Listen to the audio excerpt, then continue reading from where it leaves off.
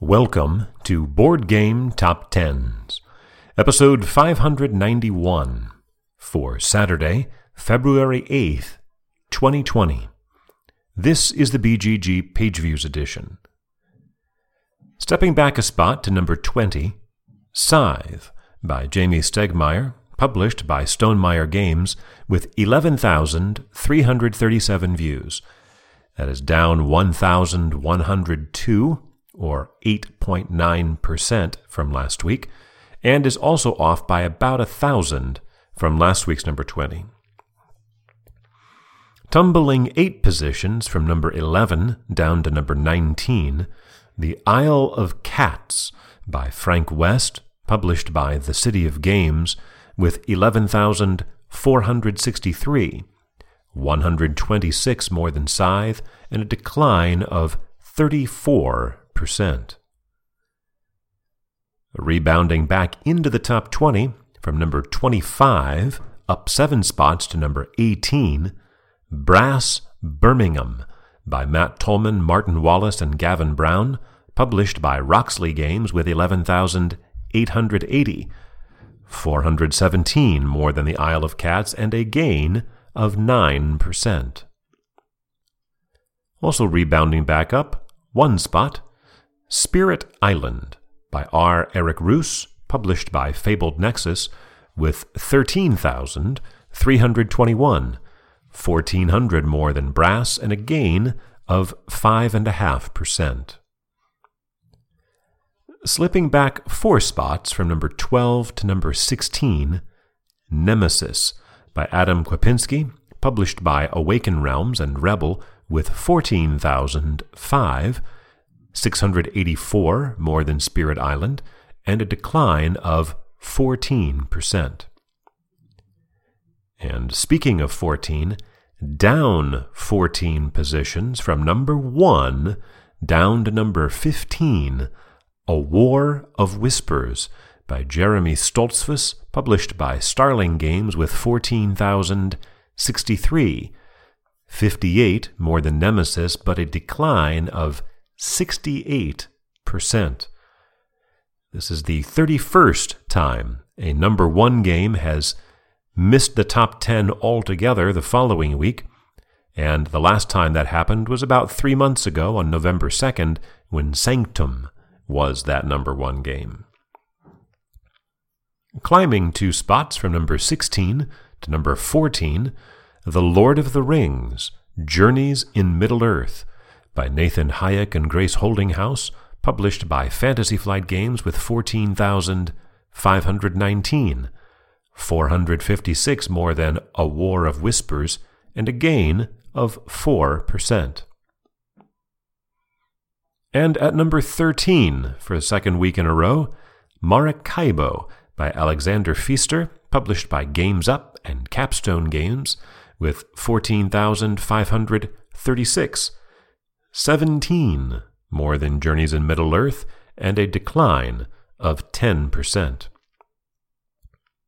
The gap between 13 and 16, between Maracaibo and Nemesis, only 531, only 1,200 between Maracaibo and Spirit Island at number 17. But the gap between Maracaibo and the number 12 game is 2,700.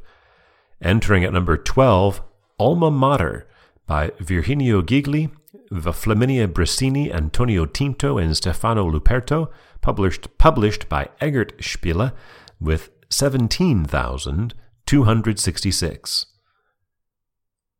After popping into the top 10 for a week, down 2 spots to number 11, Wingspan by Elizabeth Hargrave, published by Stonemaier Games, with 17,441, 175 more than Alma Mater, and a decline of 7%.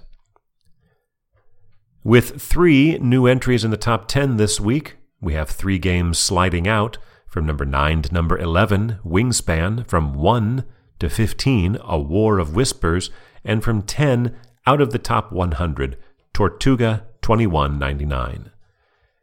After 2 weeks at number 7, sliding back 3 spots to number 10, Tainted Grail by Krzysztof Piskorski and Marcin Swierkot, published by Awaken Realms, with 18,348, 907 more than Wingspan, and a decline of 4%. It is, though, 913 more than last week's number 10. Sliding 4 spots from number 5 down to number 9, Terraforming Mars by Jacob Frixelius, published by Stronghold Games, with 19,696, 1,300 more than Tainted Grail, and a decline of 5%.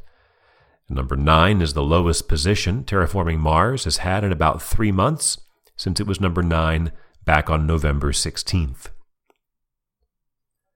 At number 8, for the second week in a row, Root by Cole Wehrle, published by Leader Games, with 20,737, 1,000 more than Terraforming Mars, and a gain of 9%.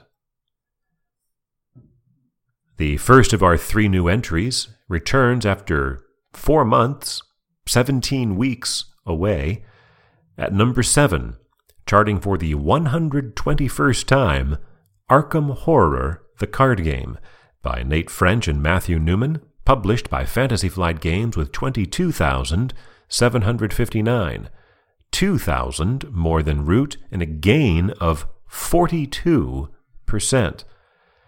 The last 3 weeks it was at number 14, so it's a 7-position climb. It is also the highest position that Arkham Horror, the Card Game, has had since March 16th of last year, when it was also number 7. And with 121 weeks, it continues in the number 5 spot on the most weeks list, now just 4 behind Scythe.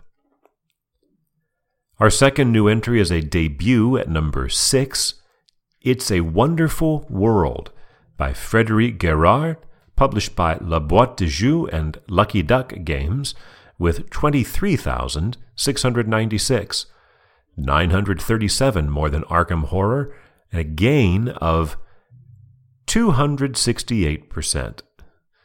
A new Kickstarter for the Ascension expansion for this game has launched, and with just a few days remaining, is up over $300,000.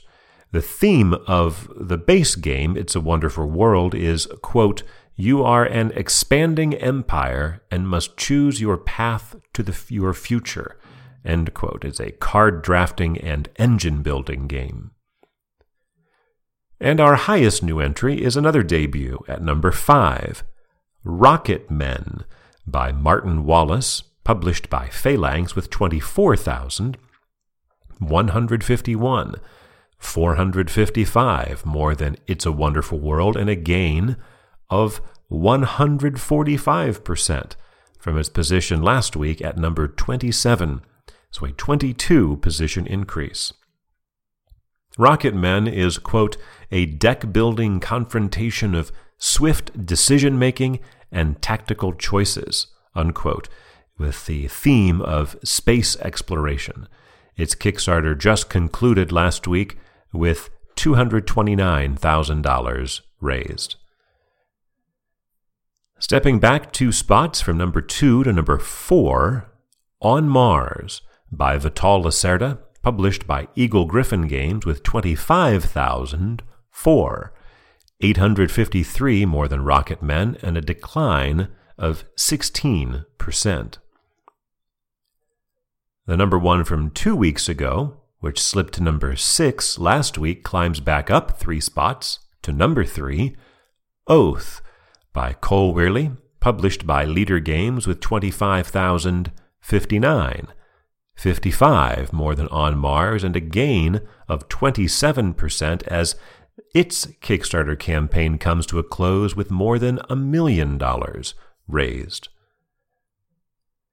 Rebounding back up 2 spots to number 2, Marvel Champions by Michael Boggs, Nate French, and Caleb Grace, published by Fantasy Flight Games, with 26,295, 1,200 more than Oath, and a decline of 4.5%, and yet it's still able to climb 2 spots. This is the 5th time that Marvel Champions has been in the runner-up position, making it the 18th different game to spend 5 or more weeks at number 2. But at number 1, climbing 2 spots for the 2nd week in a row, from 5 to 3 to 1, Gloomhaven by Isaac Childress, published by Cephalofair Games with 27,606 views. That's 1,300 more than Marvel Champions, and a decline of 6% from last week, but still good enough to grab the top spot. This is the 71st time that Gloomhaven has been the number 1 game for a week. The last time it was number 1, it held on for 2 weeks, on the 2nd and 9th of March last year, 48 weeks ago.